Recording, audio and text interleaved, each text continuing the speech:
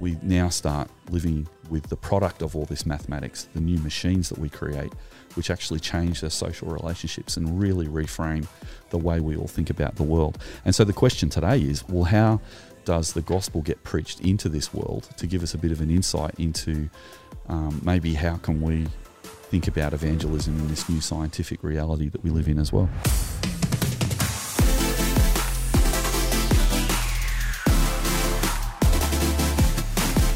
Welcome back, everyone, to the Shock Absorber podcast. I'm very excited to have you either listening or watching us on YouTube. I hope we're looking nice for you if you are watching us on YouTube. We are joined. I'm joined again, as usual, by Tim and Stu. How are you guys? Yeah, good. Thanks, Joel. Excellent. Go very well. Now, Thanks, Tim, mate. I noticed that you're not wearing a Superman shirt today. No Superman shirt today, but No. I'm still feeling fine. Just fine, not Just super. fine. That's good. That's okay. And Stu, do you need to talk about being a migrating waterbird anymore, or you're just a normal Stu today? Well, I think that comment came last week because I was wearing a Billabong shirt, and I just thought of migrating waterbirds that live in Billabongs, and I actually happen to be wearing a Billabong shirt again today. It's a different one, but yeah, I think I'm still vibing. Excellent. that idea of last week. Well, welcome, Mr. Bird, to the podcast. Thank you very much.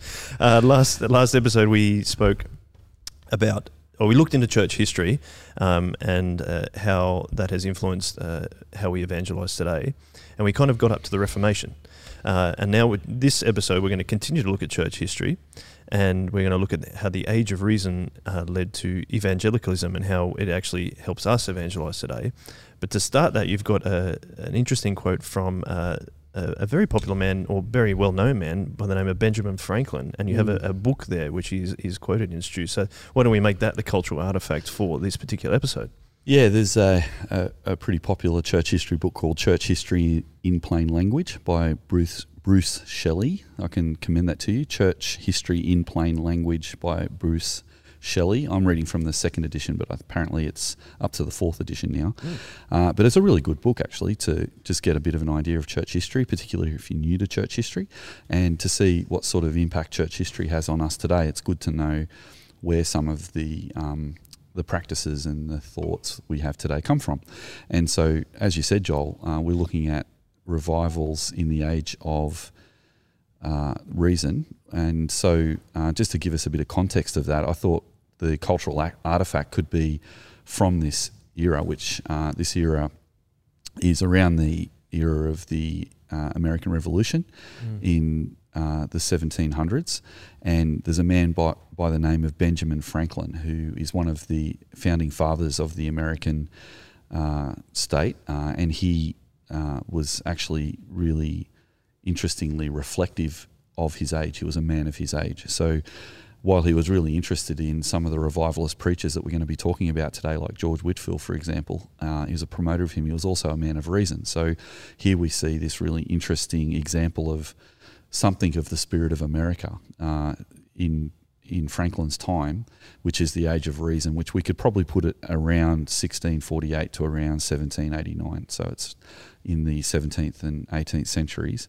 And it's interesting to look at the interface between reason and faith, because in the age of the Reformation, which preceded this era, there was this war of ideas around with Catholicism and Protestantism that was started by Luther and in the 1500s. And basically there was this war of ideas that was about where do you get your authority? Do you get your authority from the Bible and the Pope and the Church, as the Catholics were saying, the Roman Catholics were saying, or is the Word of God our authority, which Luther was purporting to present? Well, that was the big argument in the age of the Reformation. But now in the Age of Reason, which comes after that, the new argument is there any spiritual authority, whether it be the Pope or the Bible, or should human science actually be our authority? And so Benjamin Franklin was a great example of a man who was, I suppose, embodying that debate, I suppose. And I've got a quote here from the church history book here, and this is what Benjamin Franklin said. Benjamin Franklin, as the author says, exemplified so many virtues of Americans have come to admire. People found him practical, earthy, affable, witty, and above all tolerant. A few weeks before he died, Ben responded to an inquiry by President Ezra Stiles of Yale concerning his religious faith. So just as he's dying, people were wondering, is Ben a Christian, or is he a man of reason? Has he put faith as his highest authority, or is science his highest authority? And when he was asked by Ezra Stiles concerning his religious faith, this is what he answered. He said, "As to Jesus of Nazareth, I have, some doubts as to his divinity, though it is a question I do not dogmatize upon, having never studied it, and I think it needless to busy myself with it now, as I expect soon to have an opportunity of knowing the truth with less trouble." So obviously he's about to die, so he's going to find out one way or the other if Jesus actually is divine. Yep. I see no harm, however, in its being believed if that belief has good consequence of making his doctrines more respected and better observed. So here, the author of the book says, something of the American spirit is here. It's the spirit of Franklin's time, the age of reason. Questions of dogma seem to be unimportant and hardly worth fretting about. What was immensely more important was behaviour. Do our beliefs make us more tolerant, more respectful of those who differ from us, and more responsive to the true spirit of Jesus? And so that's a response against some of the hatred and religious bigotry that had been on show during the Age of Reformation. So even though there was a really important question of authority that Luther raised, it did create wars, and there was a great deal of conflict across Europe, and there were civil wars in England and Holland and France and Spain. And in Spain, the Roman Catholics came to the fore. In France, the Huguenots, who were the Protestants, fought against the Roman Catholics and were given an enclave at the end of their war. In the Netherlands, Belgium ends up seceding from the Netherlands and becoming a Catholic country, and the Netherlands becomes Protestant. And of course, Henry VIII in England actually ends up embracing Protestantism, and so there is a Protestant framework developed in England that the Spanish try and draw back when they try to invade England under his daughter Elizabeth's reign, when the Spanish invade England to try and take it back for the Roman Catholic Church. So with all that in the background, here you see Benjamin Franklin talking about that as being an old way of thinking. So Benjamin Franklin kind of embodies the spirit of the Age of Reason, which is seeing the Reformation and the Middle Ages, I suppose, as centuries of faith that were defined by whether the church should have authority or the Bible should have authority. But in Franklin's mind, faith is also caught up with superstition and the idea that there are demons and angels, and anything unknown must be attributed to spiritual forces. However, in the Age of Reason, because of the rise of science, he's now replacing the authority of Christendom and Christianity with the authority of reason. So he reasons that the best way for human beings to be happy is not through emotions and myths and superstitions, but through science and understanding the world that was created. And that's what we're going to explore today. So I thought it would be a really good artifact. But Tim, do you have any thoughts on Benjamin Franklin? Yeah, I don't know a lot about him other than what you've said, but I think it's interesting, this idea of, as the Age of Reason comes about, and trying to stop these wars by just trying to flattening out the faith, and essentially saying, look, we can disagree about these things of faith. Does it need to lead to conflicts and wars? I mean, you had Catholics and Protestants, killing each other over whether you should baptise infants or not, and Protestants at war about whether you should baptise infants or not. Like these kind of big doctrinal statements, and we now, as inheritors of that, Age of Reason philosophy, we still have that ideas of, isn't it silly that people would have such significant conflicts over these doctrines? But it's helpful for us now to see that we are inheriting these particular views, that we're actually now we do sort of flatten out some of these doctrinal distinctions and wonder whether it's worth arguing over doctrines at all. And because of Benjamin Franklin, this Age of Reason that comes along, the scientism that comes. You've got Kant, who separates what we can know via science from what we can't know about God, and so he sort of separates those two and puts them in different worlds that you can understand and inhabit, and it's okay if they're in conflict. And there's debate about whether Kant is doing that to protect religious thought and separate it from the world, or whether because he's anti-religious, as people go back and forward on that. But we do largely separate those things. We have this disconnect between the scientific world that we know and understand and contest, and this religious world of faith. And it's okay to have both, and it's okay if you personally have conflict between those. But we see that today in the debates about not bringing faith into the public sphere. And so we can see where this sort of trajectory lands over the next few hundred years as well. Yeah, so this has a really big impact on our evangelism today, because what we're looking at today is how do we, as Christians who do believe in doctrine and think that the Bible is our authority, for example, how do we then interface with science and people who have replaced the authority of the Bible with science? Like, what is our evangelistic response to that? And looking at its, the story of faith and reason coexisting and sometimes being at conflict with each other across a couple of centuries, it's really helpful for us to get that in our heads as we then approach that in our generation. So that's what we're really keen to do today, have a look at that. And it comes back to what we talked about, Joel and I talked about in the very first episode, some of that Barna research about the millennial Christians knowing that their peers would be better off if they had a personal relationship with Jesus, but feeling really awkward and anxious about actually challenging them on that. I think that's part of that deep embedding, even if we don't notice it, of this idea that, well, faith beliefs are different to other beliefs.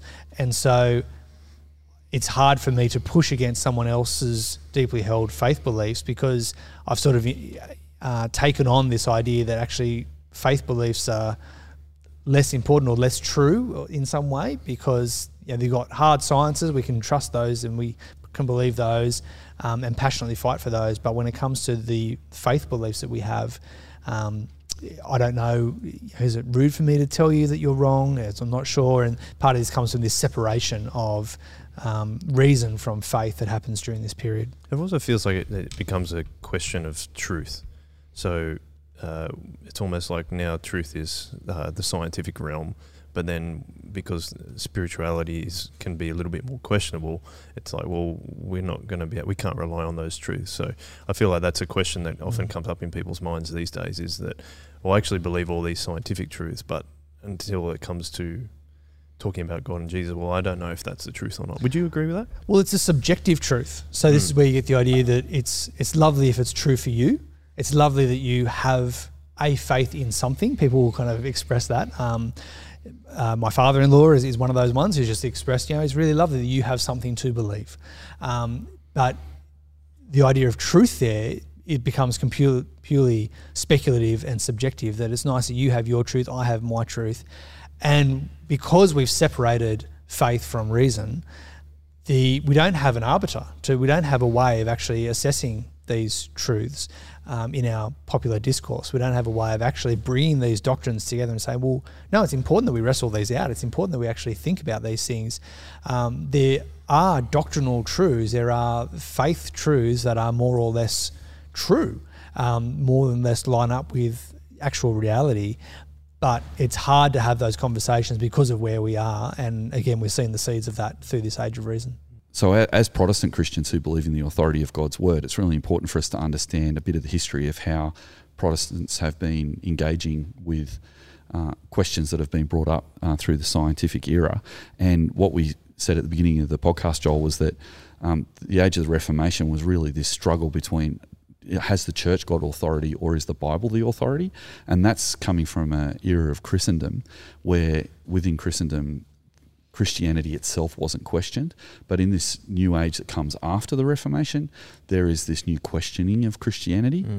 And some of there's a lot that laid the seeds of this new age. The Renaissance was a rediscovery of Greco-Roman philosophy and art, and there was this new embrace of going back to those ancient texts which weren't Christian and looking for new philosophical frameworks that were outside of Christianity, but also the rise of science just before the Age of Reason is really interesting too. So some of the pioneering minds of modern science are people like Copernicus, who lived in 1473 to 1543, and he insisted that the sun, not the earth, was the centre of the universe. John Kepler, 1571 to 1630, and he concluded that the sun emitted a magnetic force that moved the other planets in their courses. And Galileo in 1564 to 1642, who made a telescope to examine the planets and provide that the acceleration of falling bodies was constant. So there was this demythologizing of the natural world. There was a way of explaining it through science rather than just through spirituality. And I think that probably came to a bit of a pinnacle with Isaac Newton, who was in 1642 to 1727. And Isaac Newton published a really momentous work, The Mathematical Principles of Natural Philosophy, and all the laws of motion in the heavens and on earth were harmonized in a master principle for the universe in the law of gravitation. So that all kind of took place in between the Reformation and this age we're talking about today, which is the Age of Reason. And what you're seeing there is Benjamin Franklin actually is a product of Christendom, because he was brought up within the Christian world, presumably going to church. As Tim, you were saying before the podcast started, he was going to Whitfield's sermons, and he was really interested in the outdoor preaching of these revivalists, which we're going to talk about in a minute. But Newton had such a big impact on people like Benjamin Franklin because the medieval world saw unseen spirits and angels and demons and superstition as a way to explain what's happening in the world. But now that's being replaced by physical laws and mathematical symbols. And so people start thinking differently. And, you know, there's a great story of Luther, who was riding in a storm, and he's riding on his horse. He's a medieval man. He's riding on his horse in a storm, and there's lightning striking trees and this big storm. And in his medieval thinking, he's thinking that God is trying to kill him with this storm, so that God is sending the lightning bolts personally to assail Luther because of his sin. Now, Luther would later come to realise that he needed to think a little bit differently about those concepts when he read Romans and he read Psalms. But that medieval thinking is just, you can't imagine someone thinking about driving through a thunderstorm now in their car thinking that the lightning that's hitting the ground is actually God trying to kill them, because we live in a post-scientific world where we've actually got these new explanations for some of these phenomena. So basically, Alexander Pope wrote that after Newton, he wrote this. He said, "Nature and nature's laws lay hidden in night. God said, 'Let Newton be,' and there was light." So there was this idea that, you know, he's actually kind of reframing the whole idea of the Genesis account and saying Newton is almost like writing a new chapter of the way we see the world, which was quite controversial at the time. But yeah, so these thinkers have actually has helped us to start creating the modern world. And it would be not up until the end of the 1700s, when the steam engine is produced, that the Industrial Revolution would really bring all this science into our practical lived experience as well, where we now start living with the product of all this mathematics, the new machines that we create, which actually change their social relationships and really reframe the way we all think about the world. And so the question today is, well, how does the gospel get preached into this world to give us a bit of an insight into maybe how can we think about evangelism in this new scientific reality that we live in as well? In that sense of, I do remember there was that story you were talking about when Ben Franklin was first heard Whitefield preach. He ended up getting distracted because, correct me if I'm wrong, but Whitefield had a very loud voice. Is that right? And he could be heard from a long way away. So then Ben Franklin got confused or distracted and started thinking, wonder how many people can actually hear it. Is that right? Yeah, so the story is, I mean, Whitefield, so he's British. He comes across to America. We'll talk more as we go about this cross Atlantic relationship between the revivalists. But as Whitefield is preaching, he's going around, Benjamin Franklin hears of this man, and he hears of his reputation of being heard from a long way away. And Franklin basically can't compute that. He thinks that's ridiculous. Yeah. And so he goes to listen to this man. And when he hears him, he realises this man really does have a loud voice.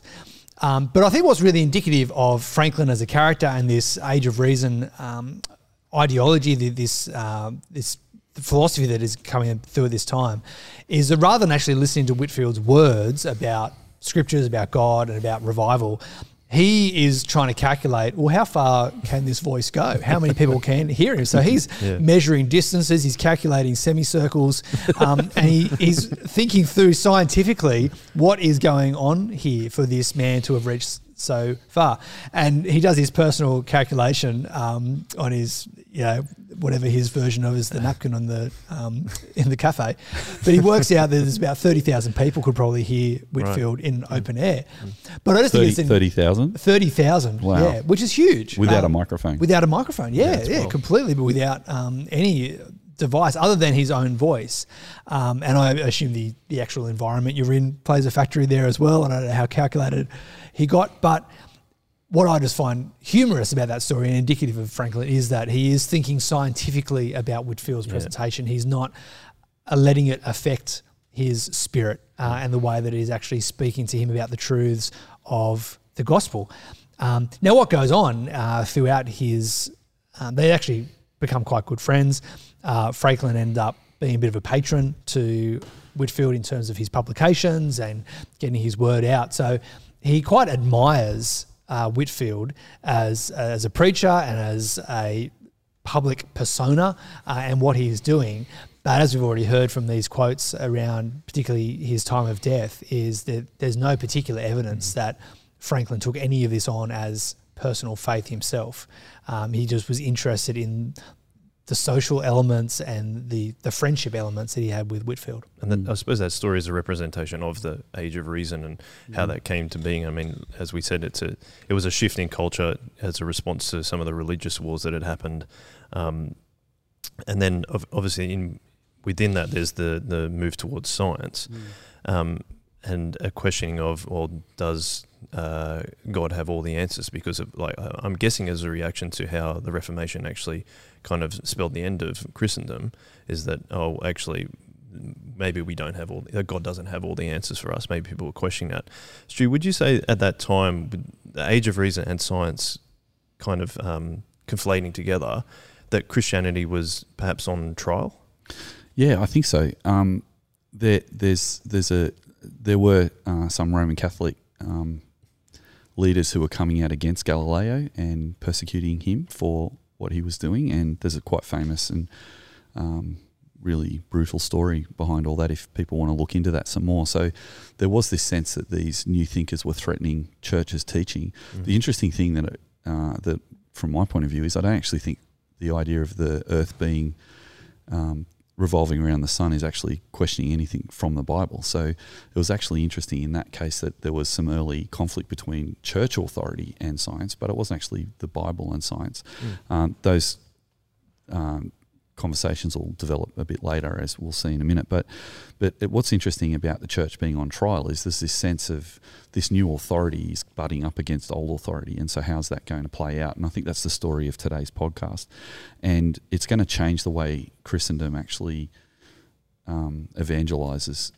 Christians evangelize in the era of Christendom. So there was this sense for generations, actually 30 generations of Christians held on to the idea of being Christian during Christendom without ever seriously challenging it. So there was the majority of people in Europe who were Christians, just were Christian. So generation after generation were born and they were baptised into the church, and then they were married by the church, and they were given their last rites, etc., etc. And there was this maintenance of a Christian law and political reality for generations. But the Reformation unintentionally shattered that. So it wasn't just science that put some of these forces at play. It was the Reformation, and that's why we talked about that last week and again this week, because unintentionally the Reformation shattered that traditionalism within Christianity. So this idea that I'm a Christian because I belong to a Christian family, or I belong to a Christian village or a Christian nation, and if my nation is Protestant, then that means I have to be Protestant too. That's where a lot of these wars were coming from, that kind of logic. But really at its heart, the Reformation set loose by Luther was, as an individual, I need to make a commitment to Christ myself, and I need to have faith in Christ's work on the cross to save me, not the church being my authority, but the Bible giving me that understanding of grace. And so this, I think, created this new concern. And what I'd like to say is that during the era of Christendom, there was this view of difference in what we could call a sectarian framework. So sectarian differences were, I'm right, you're wrong. So Luther and the Pope were arguing with each other, and the Pope was threatening Luther's life, trying to kill him, because that was a sectarian binary argument. It's either you or me that is right. But what happens after the Reformation, and we're going to get onto this next, which is the role of America in the New World in this discussion, is within the Old World, within Europe, there's this massive sectarian fight going on across the whole continent between Roman Catholicism and these new Protestant ideals. But at the same time, there are migrants travelling over to the American colonies, and by 1646, there are apparently 18 different languages being spoken on the Hudson River alone by these colonists. So these people are coming from all the countries of Europe and going to America. And what's going to be one of the consequences of this is this old sectarianism is now going to be challenged by this new idea that there's no one single state church. So in Europe, the states are fighting over who the state church is going to be. Is it going to be Protestant or is it going to be Roman Catholic? So in England, Henry VIII becomes the head of the Protestant church, the Church of England, which he starts himself. Whereas in America, a new reality happens, which is a new word creeps into the Christian vernacular, which is denominations. Mm-hmm. And denominations replace sectarianism, because a denominational framework says that not one church will have, it's not like you're true and we're right, or, vice versa. It's actually, even if churches disagree, they can all be in Christ. So there's this idea of denominations who have doctrinal differences, but they're still Christian. Whereas the debate between the Roman Catholics and the Protestants was, who is the true church? And so now, as all these colonies are having all these different ideas coming, there's this non-conformity as well. Like the Puritans who were being persecuted in England, the Church of England were persecuting Puritans. Some of them left to America and they started their own denominations. But then there were settlers from Germany and settlers from Holland, and they were bringing their own churches too. So there's this unintentional plurification of divergent views, but they're all considered Christian. And I think that is a really noticeable change that's happening at the start of this era as well. Do you think one of the reasons you said there's so many people are kind of migrating, you said 18 different languages on the Hudson River in New York, is that because they'd seen what had happened in Western Europe, and they'd seen that the Reformation had led to the end of Christendom and led to a lot of wars? They're like, oh no, we want to come over, we're coming over here. We still, the Puritans, for example, were persecuted, like you said, but we're going to come over here and try and ensure that doesn't happen. They'd been probably scarred by the fact that there's so many people fighting over things that and wrong. Well, they've escaped some of those toxic environments because they want to have freedom to believe what they want to believe. And so there's this idea that we've all come to this new place to believe what we want to believe. So we should let each other believe what we want to believe. And there you see some of the seeds of that idea of Franklin saying that tolerance is really important. So the American spirit of America is it's important that people tolerate difference rather than try and destroy it and snuff it out, which was happening on the mainland. But then the funny consequence of that is if the state is running a church, the state is responsible for paying all the pastors, the state is responsible for saying these are the parishioners of this church, and yet when there's this freedom to believe whatever you want, all of a sudden the emphasis goes on to the churches the emphasis goes on the churches to shoulder the burden of evangelism themselves, not the state. And so now we get this really which is really relevant for our context, because where does this idea of evangelism come from in our context within the age of reason and beyond? Basically, each individual church had the burden of evangelizing unconverted people and nurturing those believers. So no state support and no state protection. Christianity was on its own. So this creates what we now call volunteerism, because deprived of state support, the church actually is on mission by itself, and so preaching the gospel becomes really important in that.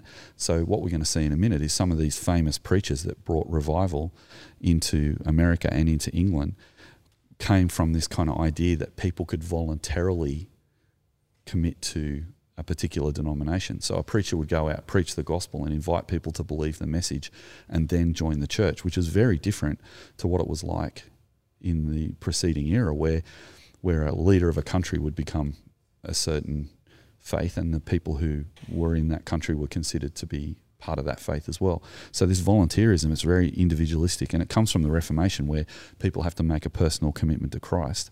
So people can accept or reject the gospel as they pleased. And the denominations had to win converts, and they had to raise their own funds without state aid. And so what we're going to talk about in a minute is this new Great Awakening is produced by all these churches going out and preaching their messages to people and giving people an opportunity to respond to that message or not. And it actually has an incredible impact, which we'll get onto in a sec, particularly in America with Jonathan Edwards, who was one of the early preachers who was in this new volunteerism sort of mindset.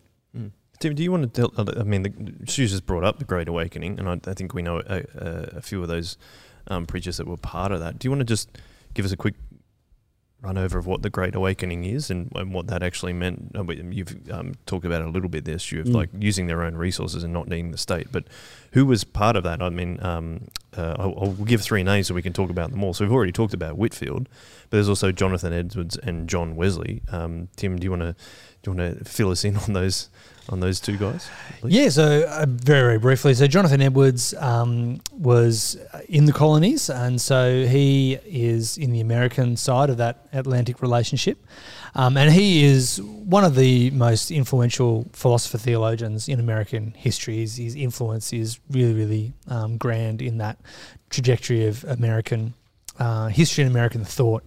So he's a Calvinist, he's a Puritan, and he gets involved in these revival meetings of preaching. One of the things that struck me about what you were saying, Stu, is that as the nation church just start to break down, as you have the people's faith not tied to the particular prince of their province, is you need this emphasis on individual commitment, because it's I'm no longer a Christian because I'm no longer a Lutheran because my prince is a Lutheran, or a Catholic because my prince is a Catholic. It's now up to the preacher to convince me of my own need for salvation. I think that starts to play into this as well, this individualism of the gospel, of making a personal response. And Edwards is definitely tapping into that, in that he's going to churches and he's preaching revival to those who are gathered in the church. So he's emphasising to them their need to take this on personally. And he does do outdoor things, he does things, but largely speaking, many of the people would have thought of themselves as Christians because of by nature of who they were, their families, their country, where they come from, their heritage. Whereas what he is doing, and where this evangelicalism is happening, as would become later known, is this individual conversion aspect is really significant.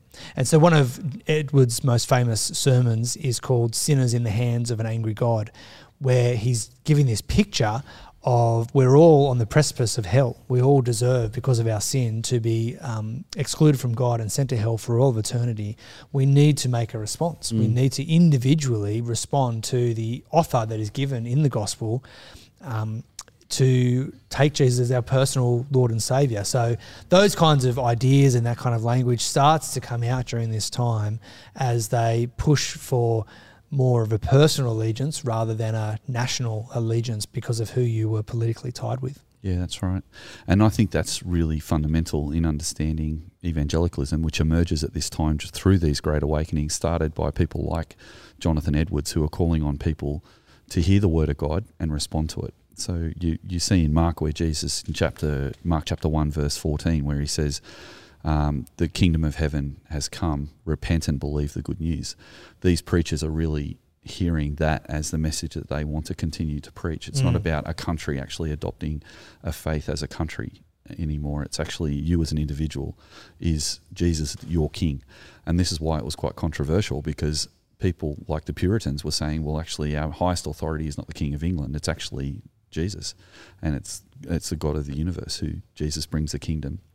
And I think that's a really big shift. And so it's quite controversial in some ways. And interestingly, these guys get out and do a lot of open-air preaching. They write a lot of books. They write tracts. So this has also come at a time when the printing press has just meant that mass communication is possible. And so it's a really fascinating thing too, that transport is easier too, with trains and with, you're no longer just a boundary rider on a horse. Soon in America, there'll be train networks that in the 19th century that will be able to spread these messages.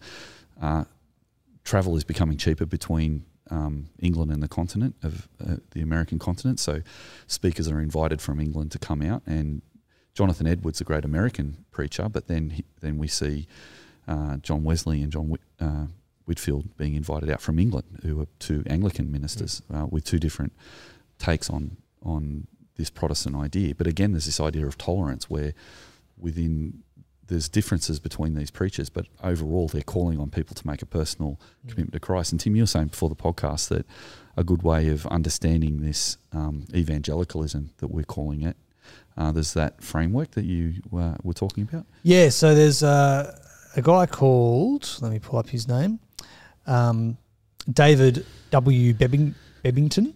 And so he's a historian, a church historian, and his most classic book is called Evangelicalism in Modern Britain, a history from 1730 to 1980. So he's looking at the British evangelicals and what's happening there, and so it covers part of this period. But what he's trying to do as a historian is to identify what were the important parts of this evangelical revival and evangelical as it became known as a part of but distinct from the Church of England as a state church. And so he identifies four main qualities, which has become known as the Bebbington Quadrilateral. And so the four things that he's looked at in history, and so these are the four things that have been important through evangelical history. One is, he says, biblicism, which is a particular regard for the Bible. So the Word of God as the authoritative text, that's really important. It's not the church. It's not Newton, as that great quote from Alexander Pope was saying. It's the Bible is the authoritative text. That is where truth, spiritual truth, is to be found. So that's really important. That's the first of the qualities. The second one is crucicentrism. It's the fancy word, but basically a focus on the atoning work of Christ. So what Jesus does in his life, death, and resurrection, but particularly focusing around what's happening there in the atonement. That's really crucial. And so that's a key part of evangelical call. The conversionism, this is that idea that we need to make individual commitment, that it's not just because I'm part of a clan or a country or a nation or a family, but it's an individual call to respond. And which I think was an important thing, what you said, Stu. This isn't new as in like it's a brand new idea. This is harking back to what Jesus was doing or what John the Baptist was doing. I've just been looking at John the Baptist for the last 2 weeks with our kids at Soul Revival Kids, and it's this idea that it's a personal commitment to turn and repent and to believe.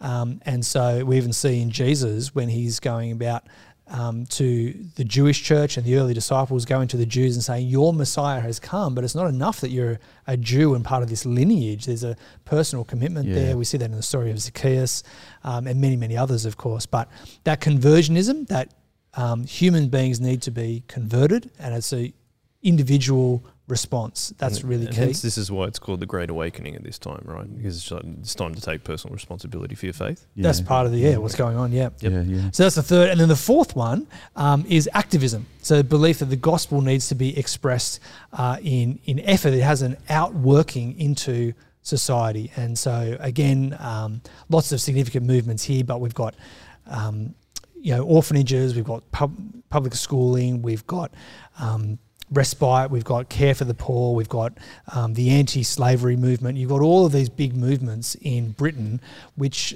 is being led by these evangelicals. It's being led by these people who see their personal salvation in Christ having an outworking out into society. So they're his four. So the Bible is central, the atonement in the cross, that's central.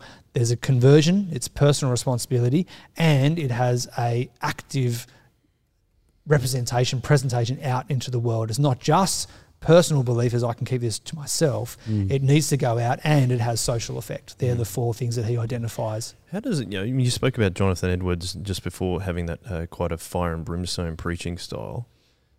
How does that, would you think that fits within those four qualities that Bebbington is talking about?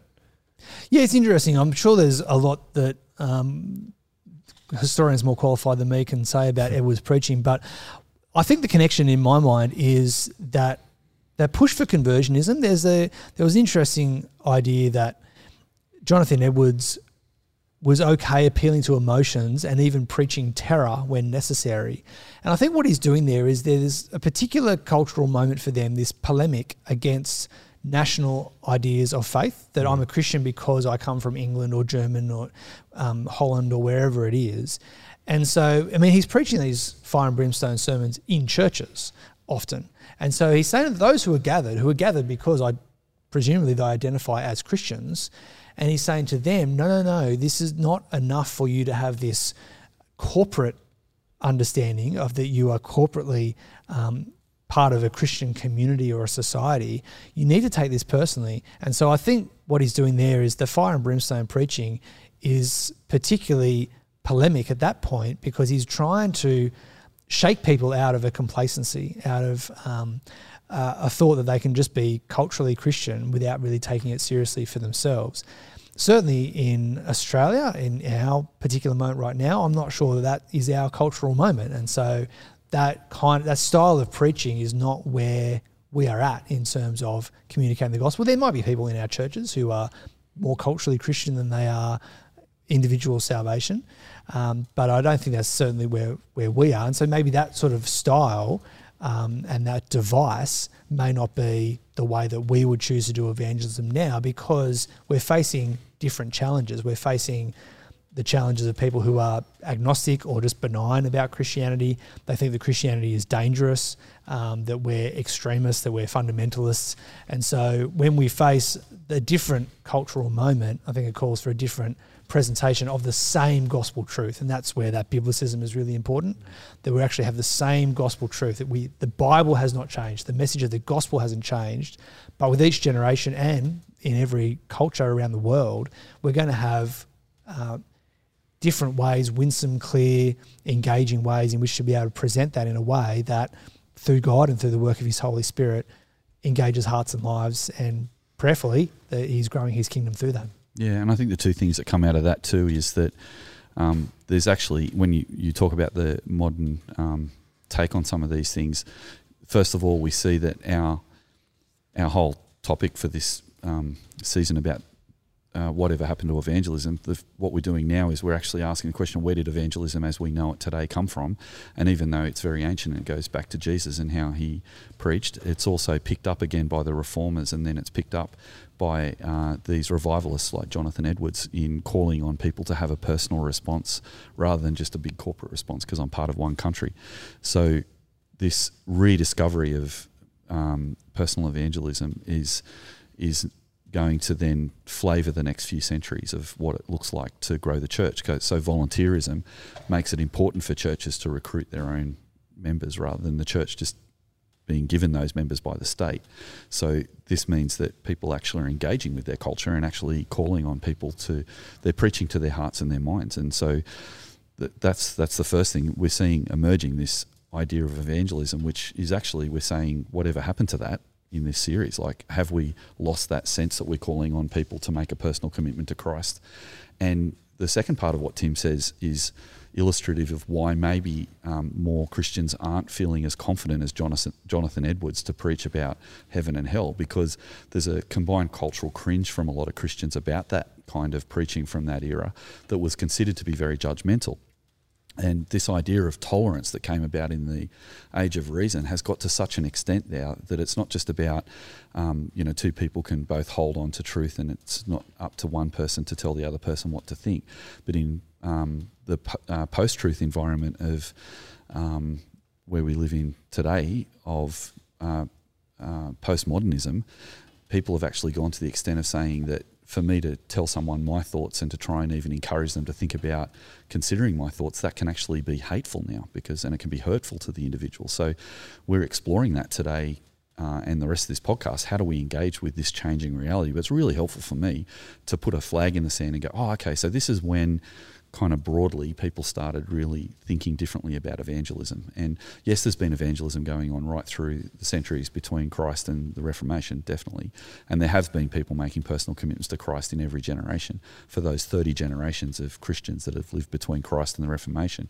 But now what's happening is there's just this new discussion about what is authoritative. Is the Bible authoritative, or is faith authoritative more generally, or is it science? And so what you're seeing, interestingly, is in the preachers like Jonathan Edwards, they haven't started to grapple with that as an apologetic yet. They're not sort of arguing about whether faith and science actually should be used as authority. What they're calling on people to do is have a personal decision. So the first step in this new development of evangelism is this real focus on a personal commitment to Christ, which actually transforms nations more than just the prince becoming a Christian. So what we're going to see when we look at Wesley and Whitefield is this huge preaching ministry that thousands and thousands and thousands of people are converted across America and England, and they're personal conversions. People are personally taking on a faith, and this evangelism has reshaped whole nations because people one at a time were becoming Christians, which I find really fascinating. Really fascinating, and it's interesting how it developed from we started in Acts and talking about how it started and people having personal conversions, and then it morphed into, we talked about Christendom and saying that, the state's almost responsible for my faith, and then it's a reaction again to what we're talking about right now in terms of the Great Awakening and saying, no, you need to take a personal faith. It's very, very important, and Jesus talked about that. Returning to the Great Awakening, John Wesley, I thought we might have a look at. Tim, do you want to give a couple more brief synopsis of his life? Yeah, so John Wesley, 1703 to 1791. So he is a minister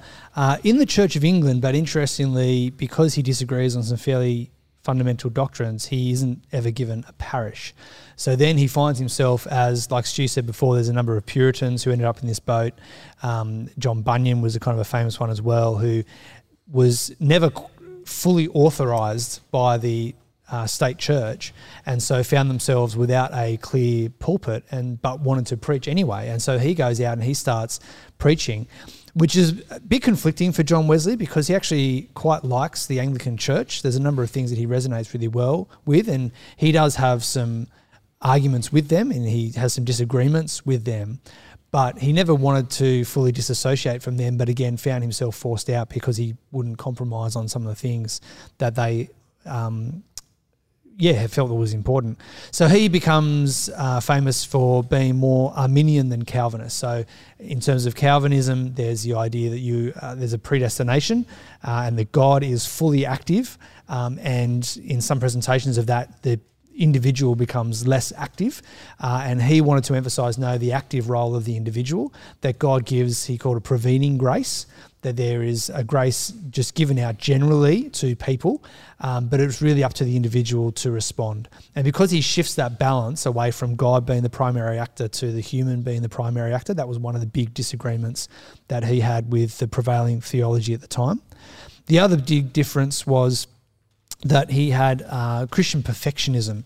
So all Christians believe that we can become more like Christ, that we're growing and maturing in him, we're growing in the fruits of the Spirit. But the opposite, I suppose, of Wesley's view is that we are continually sanctified, we're becoming more like Jesus, but we recognise that we will never become fully perfect until we enter new creation, until we are in that new space with God forever. Whereas a Christian perfectionist idea is, no, we actually can move not just towards more Christ-like, but actually to be more Christ-like and be Christ-like in this life. And so there's a striving after being perfect. And so that comes out in a lot of the methods that he used, which is where the Methodism comes from, these rhythms and routines to life, the structures around life that are trying to help people become more and more sanctified to the point of perfection. And so again, there's a little bit of a balance there. We want to say, yeah, this is great. It's good to become more like Jesus, but there's a fundamental shift in whether we can achieve that in this life or not. And he was erring more on the no, it can be achieved in this life. And so there's a bit of a failure on our part if we don't do that. Whereas a more moderate position, and what I think where we would be aligned is that no, it's good to strive towards sanctification, but there's also that recognition that until we die and enter rest, we won't be ever free of the old man. Yeah. I find it interesting that he a piece of information that I read about John Wesley was that he flouted parish boundaries.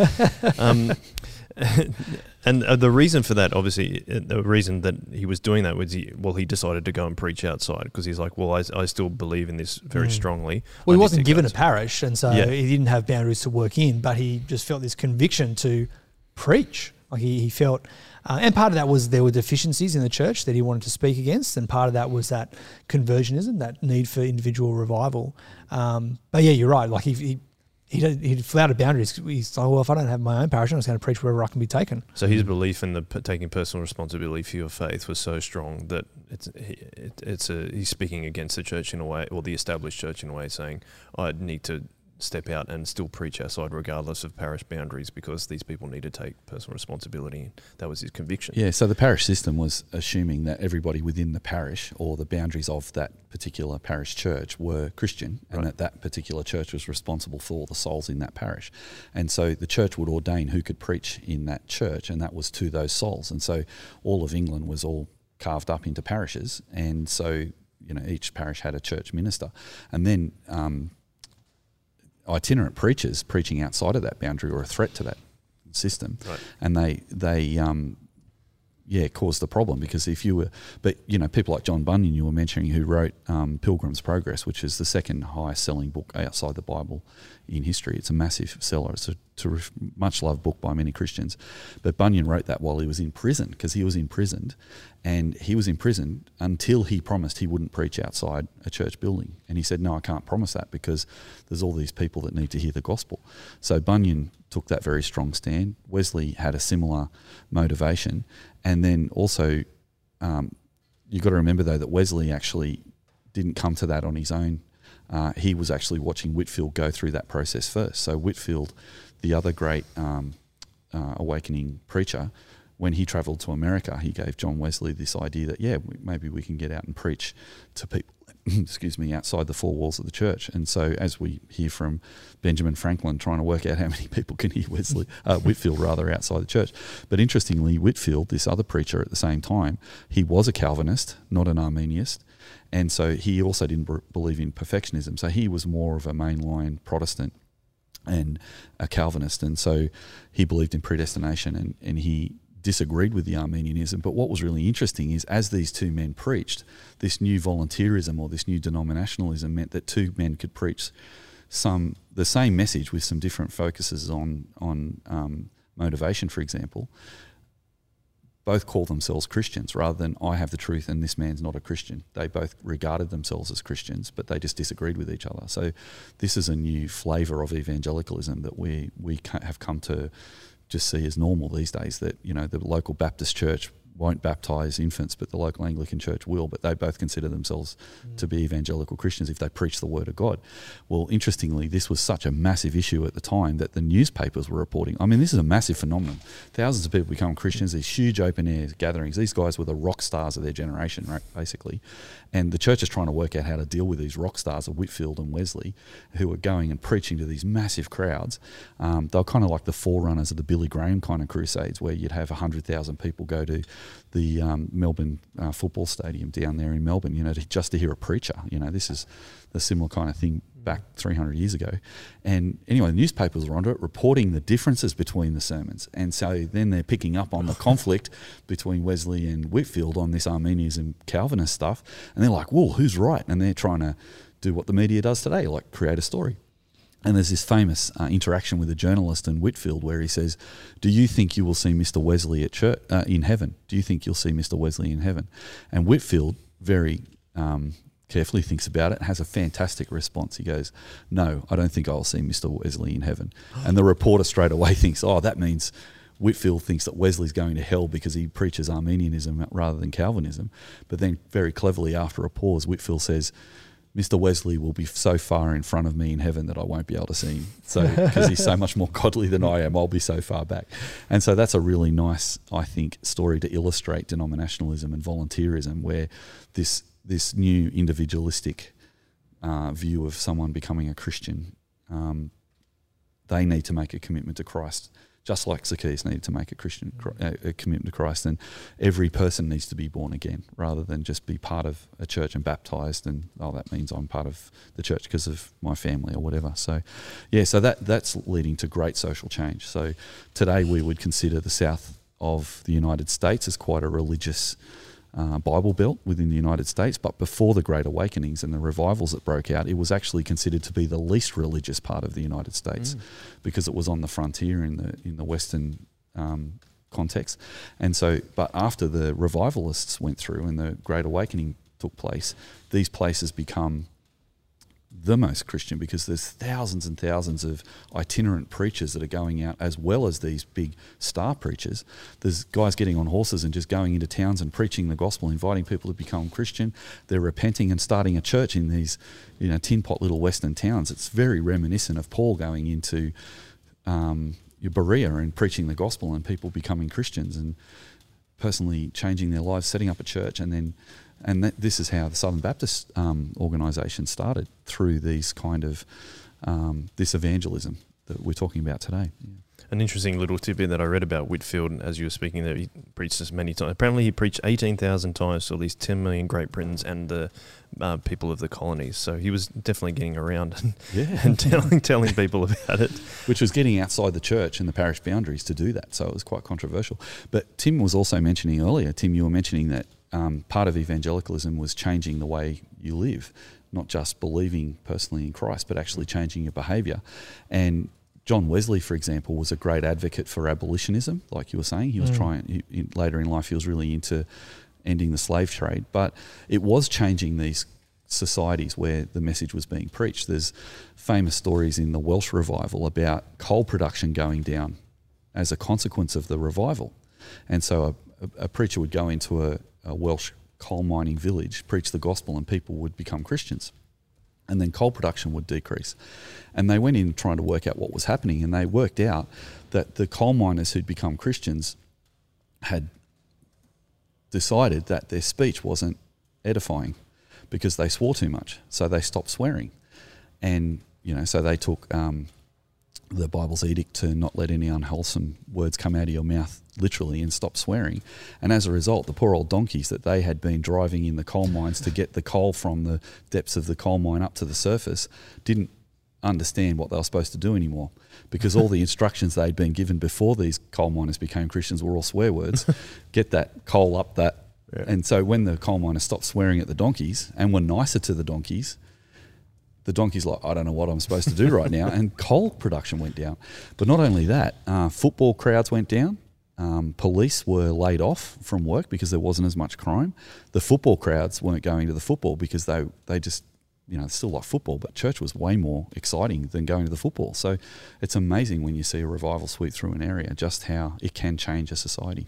And I asked you that question before, that Christianity was under trial after the age within the age of reason, and also to the science. But it seems that where we're also trying to get to is that even when Christianity does come into trial, in almost like an opposite reaction, that is a revival in terms of what we're talking about with the Great Reawakening. That's a really good point, because if you look at Jonathan Edwards, he would say it's not just a strategy. Now, the Methodists had a method, and they were famous for the fact that they had a method of how they were growing their ministry and their movement. But at its core, both the Methodists and the people like Wesley and Whitefield and Jonathan Edwards saw this as a work of the Spirit. So one of the things that Edward really brings in is this is not happening because of human beings coming up with a great strategy. This is actually a work of the Spirit. And so when preaching takes place, the Christian preacher believes that the Holy Spirit is working as much on the ears of the hearer as helping the preacher to preach the message.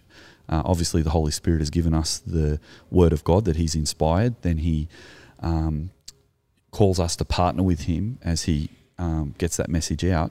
But what's really fascinating is Edwards says that the beginning of a revival is not just the willingness of a preacher to go out and preach the gospel, but it's actually repentance. So coming back to Jesus' word in Mark chapter 1, verse 14, the kingdom of heaven has come, repent and believe the good news.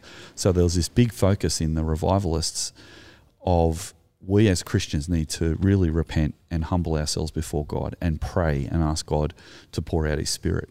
And so there's this sense that it was actually God actually changing the society, which is fascinating because this is in the age of reason where people were questioning the authority of faith versus the authority of science. And while those debates are raging within denominations where liberals within those denominations are really pushing back on the authority of God's word, you've got these revivals taking place from people who think they're actually just partnering with Jesus as he's continuing to build his church. So I find that quite ironic that in the age of reason, it's not a reasonable Christianity that wins over people. It's not a reasoned apologetic of why the Bible is true that wins over people. It's this faith in God to work and just an obedience to use what he's given us to do what he's asked us to do, which is to preach the gospel. And so I think that's a really big lesson for us in our generation, that we shouldn't get too caught up with apologetics. There's a place for it, but helping people to answer their questions that they might have about why should I take on the authority of the Bible, we can help them to understand how reasonable that is. But at the end of the day, it's a work of the Spirit. And I think what I get excited about from this episode is we need to also remember that we need a work of the Spirit in our generation, not just we need to get a clever evangelistic strategy and get better trained as an evangelist or be more willing to be an evangelist to see people come to know Jesus. It's for us to repent of our sin and to be humble before God and actually partner with him in what he's doing in this world, I think is a really exciting way to see evangelism, which these early revivalists had a very strong clarity around. I don't know what you think, Tim, but that's... Yeah, do you think we miss... I was just going to ask Tim the question. Do you think we miss the role of the Spirit when we're trying to... these days we focus on the human strategy and we're perhaps missing the role of the Spirit can have in revivals, as we've talked about? Yeah, it's always trying to work out how to get that right, isn't it? Because it is the Spirit's work. We believe as evangelicals, as Reformed evangelicals, that it is the Spirit that does the work. It's Paul talks in 2 Corinthians, it's the Spirit that unblinkers the eyes, takes away the blindness and is able to make people alive unto salvation. And so that's really, really central. And so the preaching of the word clearly, prayer, that we will be praying and calling upon God to be acting. That's really, really key. And I think you're right. We do often minimise that and try to maximise what is the clever strategy that we might use. What's the latest resource that we could use? What's the latest way of engaging these particular people? Let's work on that idea. And it's almost as if revival is a system that we can understand and that we can control. And so if we know what the right inputs are, then we can plug those inputs into our church, into our ministry, and we should see this particular outcome. But God is not a system to be understood. Revival is not a system to be understood. We can learn from past revivals. We can be winsome and sharp and think about how we can carefully remove the barriers. I think that's what apologetics does at its best, is that it removes blockages to faith and that allows people to see the beauty of Jesus. But it is the preaching of the word, and it's prayer and partnering with God in that, which is actually going to be doing the work of revival. And so putting each one in its place is going to be a really key part of what we do and how to do it well. And I think at its core, evangelism is a spiritual endeavour. And that's what these revivalists understood, that all they were doing was sharing the message of the gospel, and that when people heard the gospel, it would convict them that Jesus actually did come and he died and he rose again, and that he did that for sinners so that we could actually understand that he took the punishment for us that we deserve for our sin, and he took it upon himself. And that is a spiritual message in the age of reason. And what's great about these early revivalists is they are just continuing to preach this spiritual message in the age of reason. And I think that's one of the themes that we're going to start seeing coming out, that when Christians get too caught up trying to engage with reason, sometimes they lose the focus on that spiritual activity. And it's fundamentally just the work of the Holy Spirit to convict someone of their sin and to see them come to Christ. There's a great story of a revivalist preacher in Wales, again in Wales. He's having... a congregation has come to hear him speak, and there's this moment where he's giving one of these traditional hellfire and brimstone sermons that people these days would sort of say is a bit old-fashioned, but he gets up and he says, basically, you are so in danger right now if you don't have Christ. If you have not accepted Christ, then you're going to have to pay for your sin, and you are in a fragile situation. You really need to be aware that your life is a short life. And he used this analogy where he said, you're standing on the stone of this church floor, which seems really stable, but it might as well be a rotting grass mat under your feet. And below that floor is the fire of hell.